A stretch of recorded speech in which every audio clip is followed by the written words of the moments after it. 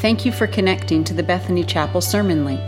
Our prayer is that you will find the following sermon helpful and inspiring for your spiritual journey. If you are a visitor to this resource, or if you've not attended our church, we would love to meet you in person. Our vision at Bethany Chapel is opening doors to God's truth and love. God bless you as you listen. Do our Advent reading and light our Advent calendar. Peace. The prophet Isaiah writes, "For to us a child is born, to us a son is given, and the government will be on his shoulders, and he will be called Wonderful Counselor, Mighty God, Everlasting Father, Prince of Peace. Of the greatness of his government and peace there will be no end.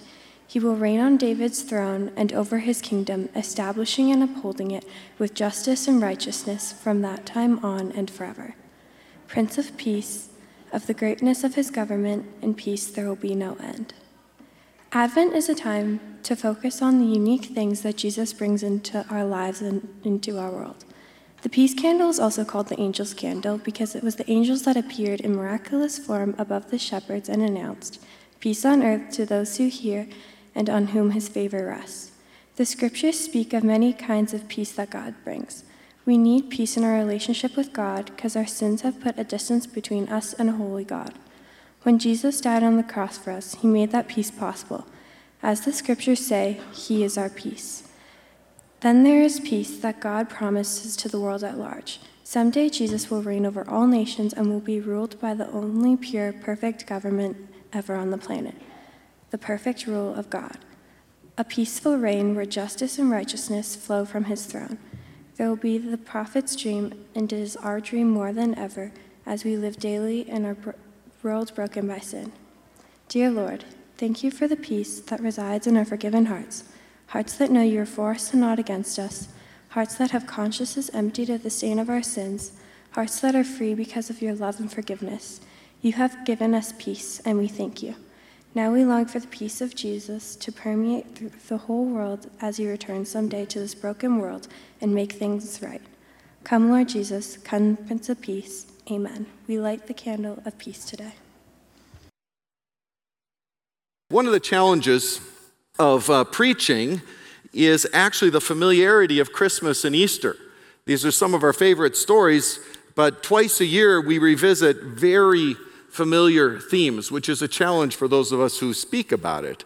There are very few Easter passages, and you need to be faithful to the texts that do exist. If it's Easter time, Peter's the denier, Judas is the bad guy, Jesus is arrested and illegally tried, he's crucified and buried, he rises again. And the challenge every year for those of us who know the Bible well is to make it fresh and interesting.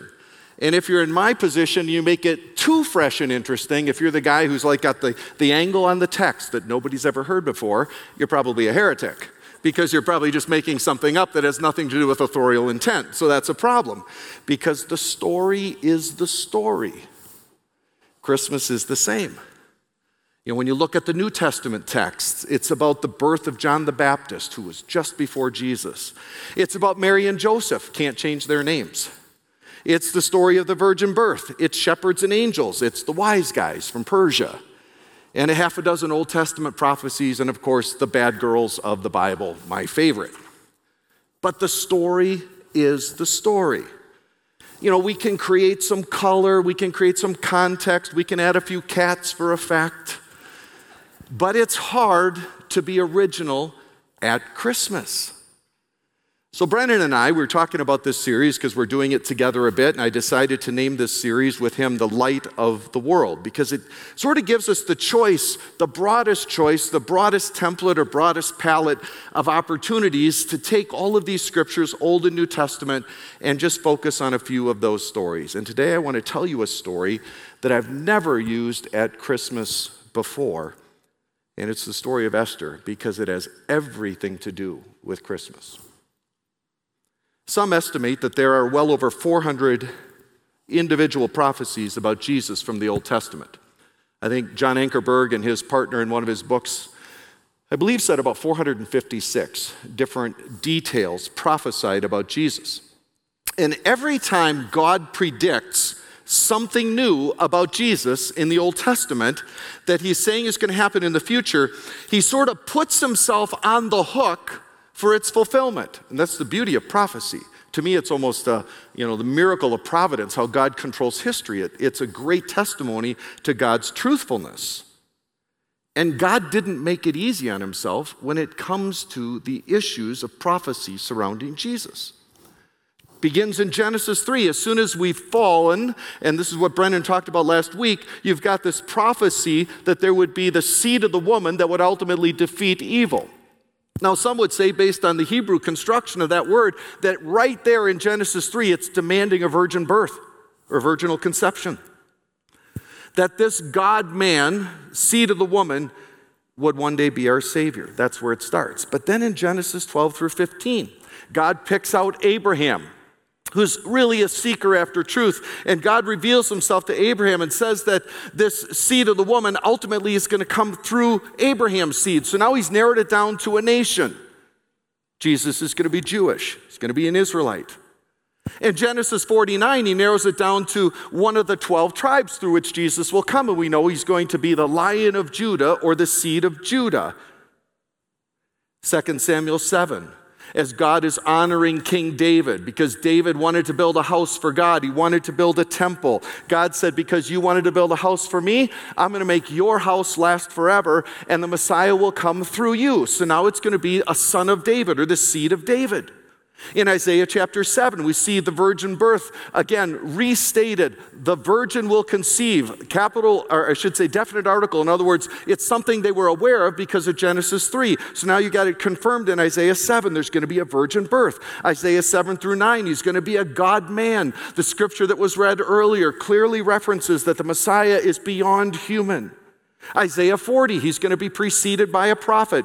We know that prophet to be John the Baptist. Micah 5, because he's from the house of David. David was born in Bethlehem. He'll be born in Bethlehem. And many more, all very specific. And many of them not just about the life and ministry of Messiah, but his actual birth and coming.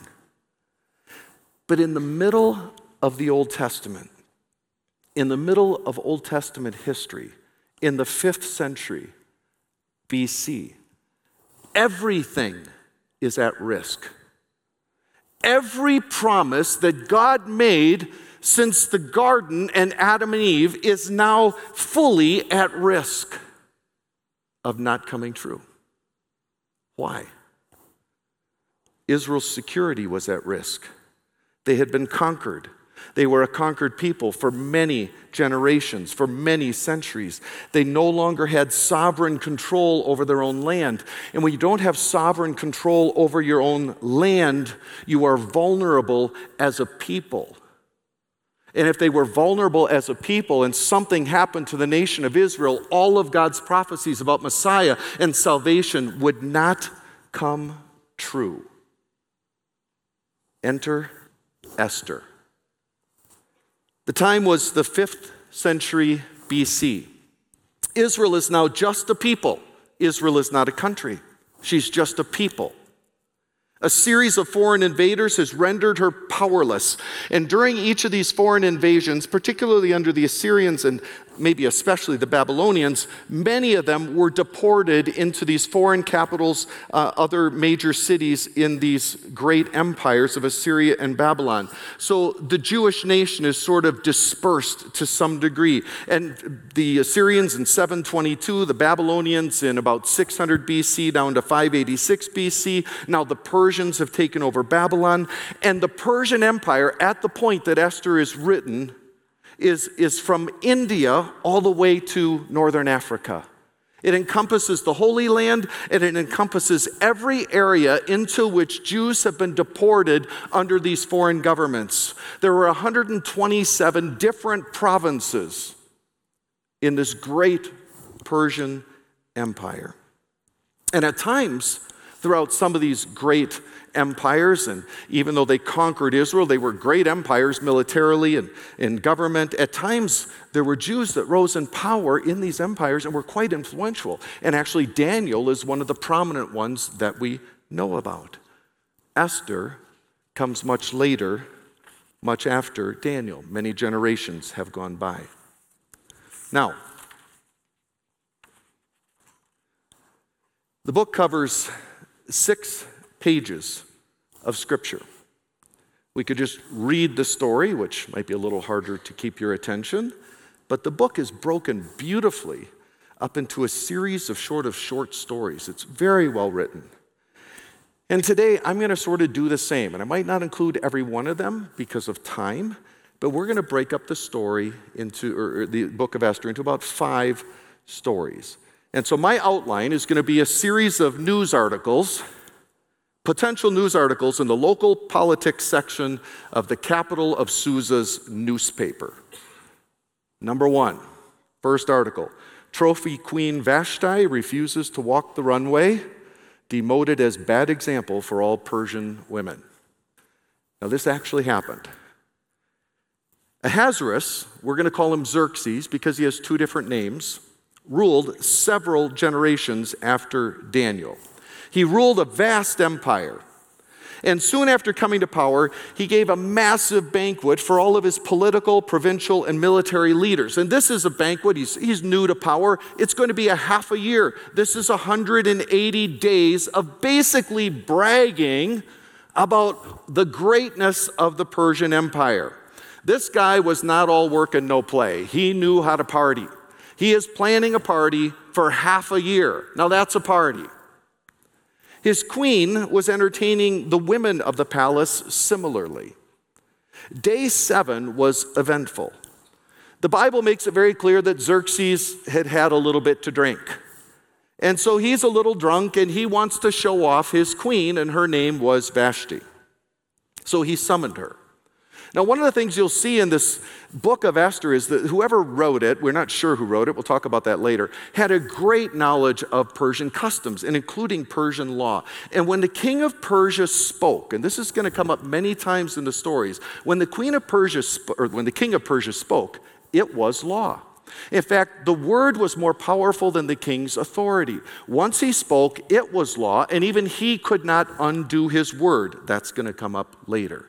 So he basically says, hey, I'm going to show you Vashti, my queen. And he's a little drunk. Vashti's off holding her own party, and she just wasn't feeling it. And we all know what she's thinking. You know, she's thinking, oh, great. He just wants to show me off. I'm going to go into a room full of drunken men. I have a degree in economics from Susa State. I don't need this. You know, I'm tired of being objectified. And she refused to come into the room. This was public defiance of the king. And I think we would agree the 5th century BC was not the year of the woman. So she's defied the king of the greatest empire on earth. Well, you can imagine you've got hundreds and hundreds of guys in a room alone. And you've got the queen unwilling to appear. And of course, you put that many men in a room alone and they start talking, bad things happen. The political and judicial officials were worried about this really radical spread of ancient feminism. You know, we can't have the queen not showing up when the king suggests she show up. And so they actually went to the king with a suggestion of the demotion of Queen Vashti. And it was done. I mean, I would have loved to have been a mouse in the corner listening to all of these men talk about the terrible things that are going to happen because Vashti didn't come in the room. But the stage is set with Esther's demotion, or with Vashti's demotion for Esther. The next article, young Jewess wins beauty contest and king's heart. Welcome, Queen Esther. So a massive beauty contest. This is empire-wide. 127 provinces receive sort of emissaries trying to gather up all the most beautiful young women in all of these provinces. So a massive beauty contest, or as Miss Congeniality says, a scholarship program, was constructed to find the next queen. Esther, who was lovely in form and appearance, the Bible says, was chosen as part of the program. Now, she at the time was being raised by her older cousin or uncle. Sometimes that word is a little bit hard to discern the difference between in Greek and Hebrew. But a relative of hers could be a cousin or an uncle. He's older than her. Mordecai is raising Esther. Now, Mordecai's relatives, his family was deported generations before by King Nebuchadnezzar, same King Nebuchadnezzar that Daniel knew. So Mordecai's family, and he's a cousin of Esther, has been here for, well over 100 years probably. He's raising this young woman. Esther is chosen to be part of the scholarship program. Each young lady went through 12 months of preparation before she would ever be presented to the king. Now, I don't know what you can do in 12 months. I feel like there are times in my life I've waited for a few minutes for a woman to get ready for something, but not 12 months. 12 months of preparations. Esther made an immediate impression, not just on the king when she met him, but on the officials who were conducting this sort of beautification and preparation process. And she was immediately elevated. Her Jewishness was never known. She had an agreement with her cousin Mordecai, don't tell them that you're a Jew. Esther, after 4 years, becomes the new queen. 4 years from Vashti's demotion. And now you have a Jewish queen of the largest empire on earth, the land of Persia. The third article, Western foreigners scheduled for genocide, Persian nationalism on the rise. How did we go from Esther being the queen to her people being in jeopardy? This is where the real plot thickens in the book. There was a man named Haman, and Haman rises to second in command. So as Esther becomes queen, there's natural political processes going on. Of course, King Xerxes is elevating and demoting who he wants to, and somebody's risen in the ranks, and the guy's name was Haman. He was evidently good for the king. He was good for the country up to this point. The Bible says he's an Agagite, A-G-A-G-I-T-E, Agagite. Now, there's no nation of Agag. So what is an Agagite? Well, we're not exactly sure of his origins, but there is one connection that we see in Old Testament history that scholars believe is probably what's behind this. There was a king of the Amalekites.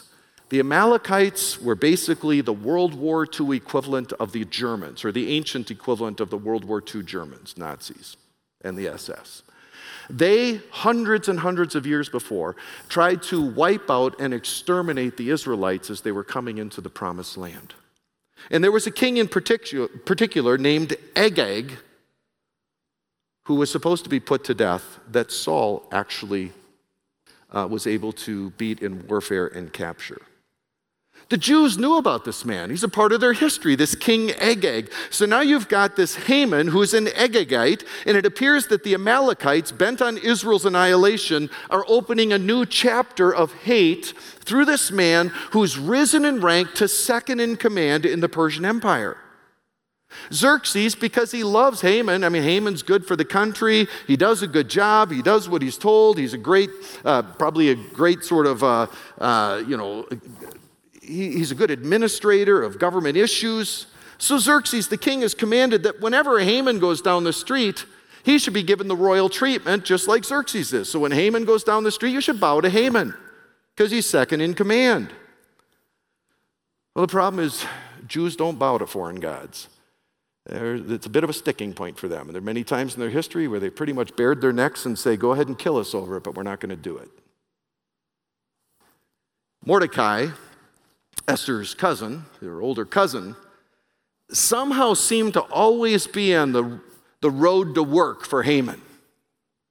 And Haman would be on his way to work, and everyone would say, oh, Haman, good to see you. Yes, you are great.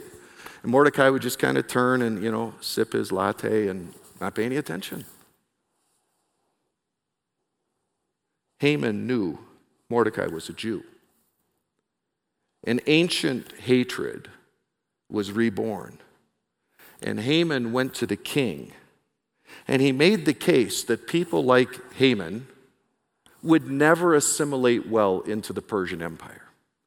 Because people like Mordecai, I should say Haman made the case, people like Mordecai could could never assimilate. Therefore, his people could never assimilate because they wouldn't bow to a foreign leader. They wouldn't bow to foreign gods. So he made the case that this group of people, who are the Jews, are incompatible with Persia. And he formally requested a national day of genocide, a national day in which all of the Jews throughout all 127 provinces would be purged.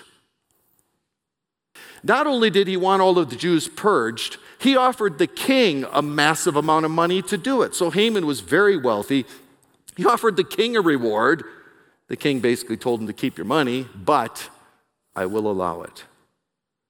And the king sent couriers to 127 provinces, allowing a special day during which all of the Jews could be annihilated. Men, women, children. And in order to incentivize this mass genocide, Persians who participated in the genocide would be able to take the Jews' possessions when they invaded their homes and slaughtered them. It was an irreversible Persian edict. The king's word and the king's signet ring were used. There was to be a national purge day. It encompassed every part of Persia, which means every Jewish settlement, every settlement in the homeland, which is now under Persian control, and every settlement that was created by deported and resettled Jews all the way back to Assyria and Babylon. In other words, every Jew, every Jewish life was at risk. But here's the point. It's all at risk now. God's plan is at risk. God's promises are at risk. Hundreds of prophecies that God has made about the God-man that we know as Jesus Christ are now at risk. Every promise about Jesus since Genesis 12, where it's narrowed down that Messiah would ultimately be a part of the blessing on Abraham that would bless the world, all of those promises are at risk. Son of Abraham, son of Judah, son of David, it's all at risk. And if we have no Israel, there will be no God-man. If we have no God-man, there will be no salvation for humanity. There will be no cross. There will be no sacrifice for sin. Every part of God's plan that relates to the salvation of humanity and our hope today is at risk. Because Israel has no country. They're just a people. And they're going to be wiped out on National Purge Day. Fourth article, twist of fate. New queen fights for self, conquered people. Jews now armed for Purge Day. Stay tuned. Xerxes doesn't know it. He's happy with Esther. He wasn't crazy about Vashti. He's happy with Esther, and he has signed her death warrant, and he has no idea. His own wife is going to be killed, and he has no idea. The Jews throughout 127 provinces are in open anguish. They get this edict. They see what comes to their town halls. They see the posting. They recognize what's coming on this terrible day. Esther's been insulated a little bit in the palace, so she's actually sort of the last to know. Mordecai wants to get word to her as her older cousin. So eventually she becomes informed. She's asked to appeal to her husband, the king. She fears for her life because she recognizes her people are at risk, but there's also this Persian custom that uninvited guests into the inner court of the king will be executed. That's the law. If you go into the king's inner court and he didn't invite you, you're in trouble unless he raises his scepter, a symbol of his authority, for you to enter. And so she says that to Mordecai, or I should say the person coming to her from Mordecai, that she's afraid to go to see the king. He hasn't asked to see her, and it's very dangerous in the Persian court and in her life to do that. But I think she underestimated how much she pleased the king and how much he cared about her. So Esther approaches Xerxes, who is not asked to see her, and he's thrilled to see her. And he raises his scepter, and she goes and touches his scepter. And this is what he says, literally. What is troubling you, Queen Esther? What is your request? even to half of the kingdom, it shall be given to you. Words I've used with my own wife many times. Thank you for that polite but unenthusiastic response. So she's trying to gather the nerve to tell him what's really going on, and she invited Xerxes and Haman to a banquet. At that banquet, the king asked what she wanted. And we don't really know what's going on here, but she evidently wasn't ready to fully go down this path. And so she told him, I'd like to invite you to another banquet. So she invites Xerxes and Haman to a second banquet.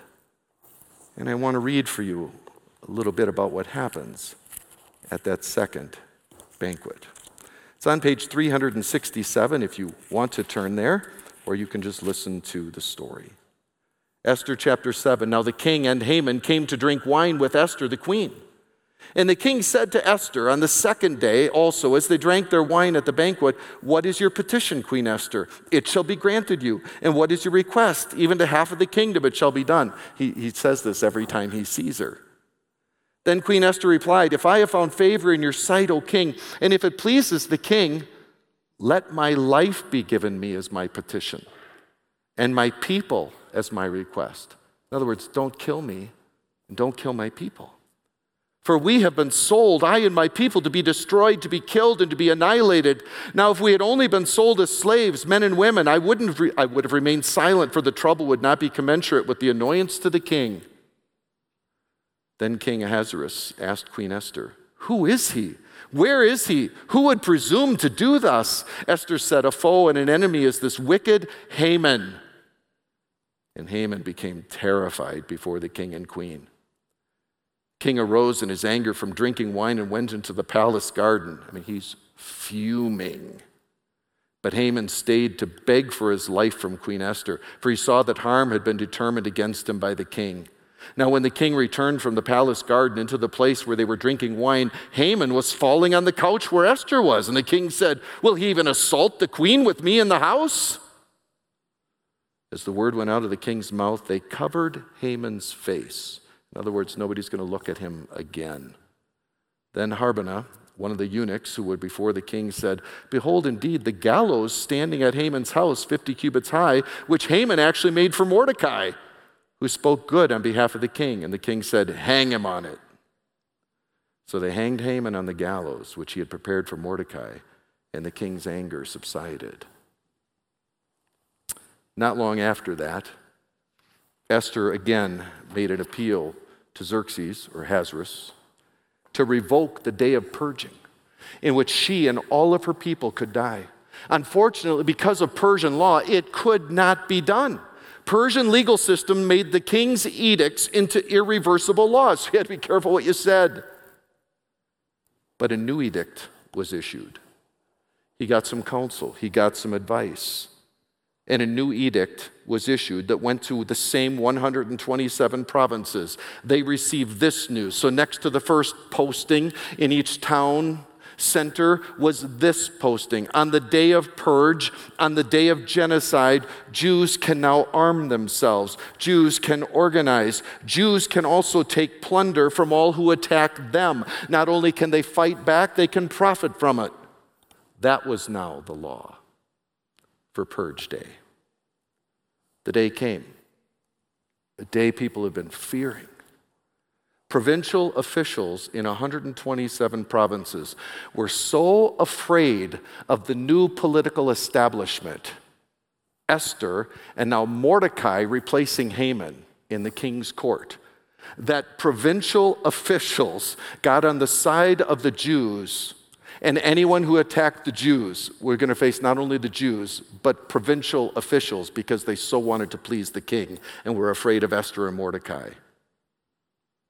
Over 75,000 people died on the day of purging. Israel's enemies, over 75,000 died in one day. The fifth news article, Jews win regional skirmishes, create new Purim holiday, population thrilled with another paid day off. You can do a little better. Come on. All right.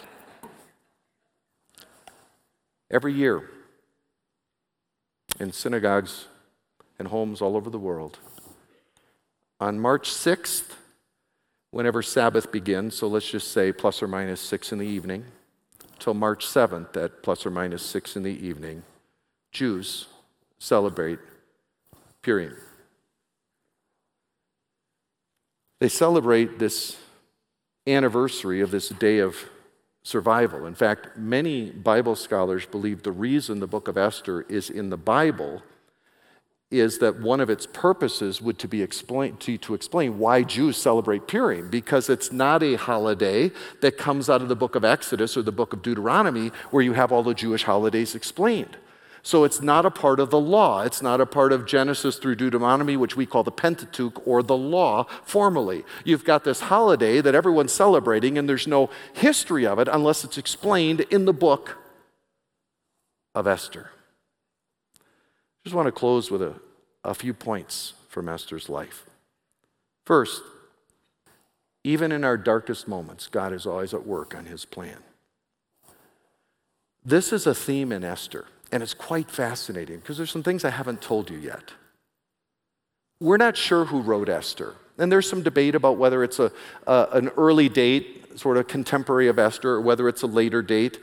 Many, and I believe it's an earlier dated book, right as soon as these events closed or soon after, because the level of detail that this person has knowledge of is pretty significant, especially of Persian culture and customs.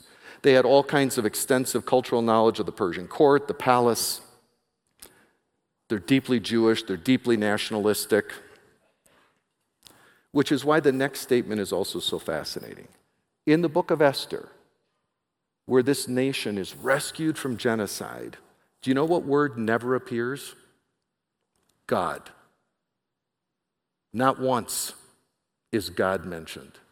Not any name for God is mentioned.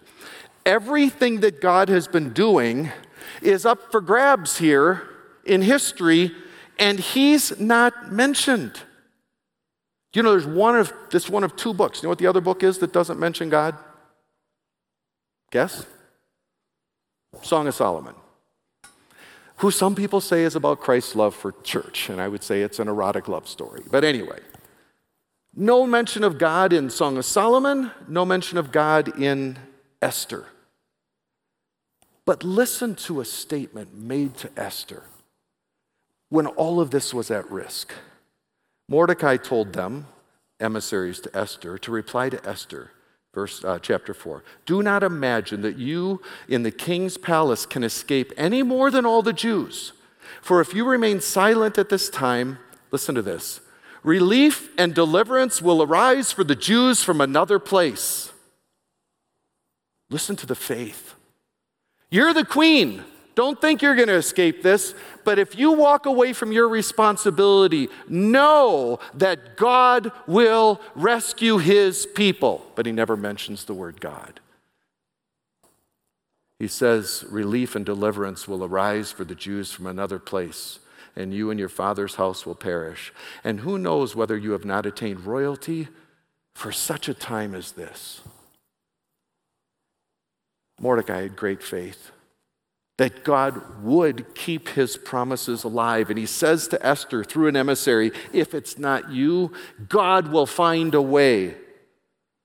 There's deep religious devotion and trust in this book, but the word God is left out in my mind. How can you write this book without leaving it out intentionally to make the point that even though God's people had been scattered all across the globe, God is active in a foreign capital. He is active in an unfriendly country. He's working out his plan. He doesn't need his name in lights. He is God. And he rules and he accomplishes his plan no matter how dark the world or how dark the moment. And it's true today as well.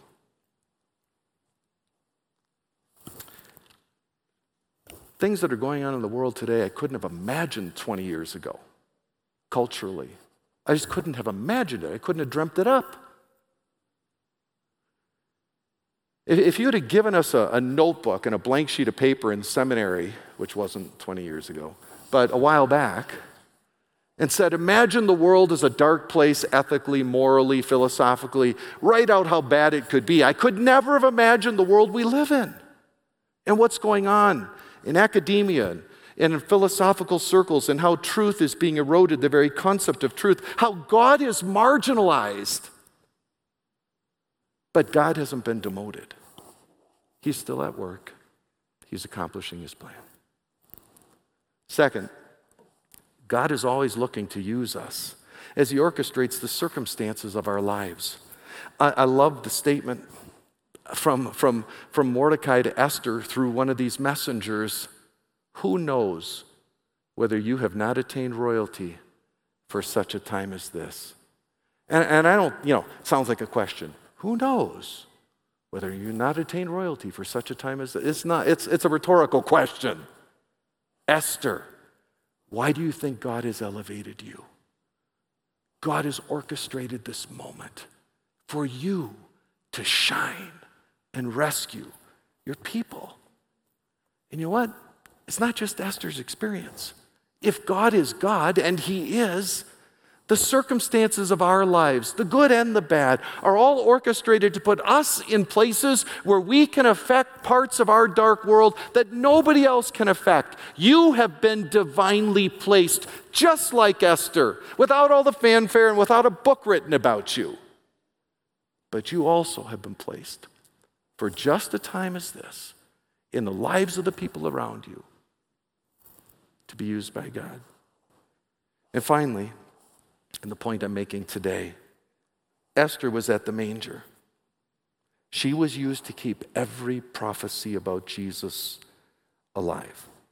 There are no messianic promises in Esther. There is no mention of God. But it's the ultimate Christmas story because she keeps alive Genesis 12 through 15. That the great blessing to the world, how Abraham would bless the world, will be from the seed of Abraham. She keeps alive, Genesis 49, it'll be the Lion of Judah, of the seed of Judah. She keeps alive the promise of 2 Samuel 7, be the seed of David, born in Bethlehem, from Micah 5:2. She keeps alive, Isaiah 9, that it will be Emmanuel, God with us, a God-man. She keeps alive the virgin birth, because if the Jews die, there's no Mary and Joseph. She keeps alive, Isaiah 7:14, the virgin will conceive and give birth to a son. She keeps alive, most importantly, Isaiah 53, that child will become a man, the God-man, who will be rejected and killed and hang on a cross and pay for the sins of humanity. Esther was at the manger. God, we thank you for Esther's life. Thank you for how we can see in her life and the courage she had and the circumstances that you put her in, how we can see that she was used by you to keep alive hundreds and hundreds of prophecies about Jesus, many of which have come true, many of which have not come true yet. But in the 5th century BC, this young woman had the courage to follow you, to make her position clear to a pagan king who then allowed your people, through your sovereign plan, to be rescued. Thank you for that story. Thank you for the faith it gives us of you being active in a world, no matter how dark it is, you are alive. And we know that because of her great courage, we have hope. Hope for peace with you because it allowed Jesus to come into the human family. And as we celebrate what Jesus did today, I pray that you would help us to go back to the cross and fully appreciate the great sacrifice that was made for us. In Jesus' name, amen. Thanks for listening to this sermon. We hope you found it connected you to the God of truth and love, who we worship and serve at Bethany Chapel. If you have any questions or want to connect to any of our pastors, go online to bethanychapel.com and click Come. Thanks again, and God bless you.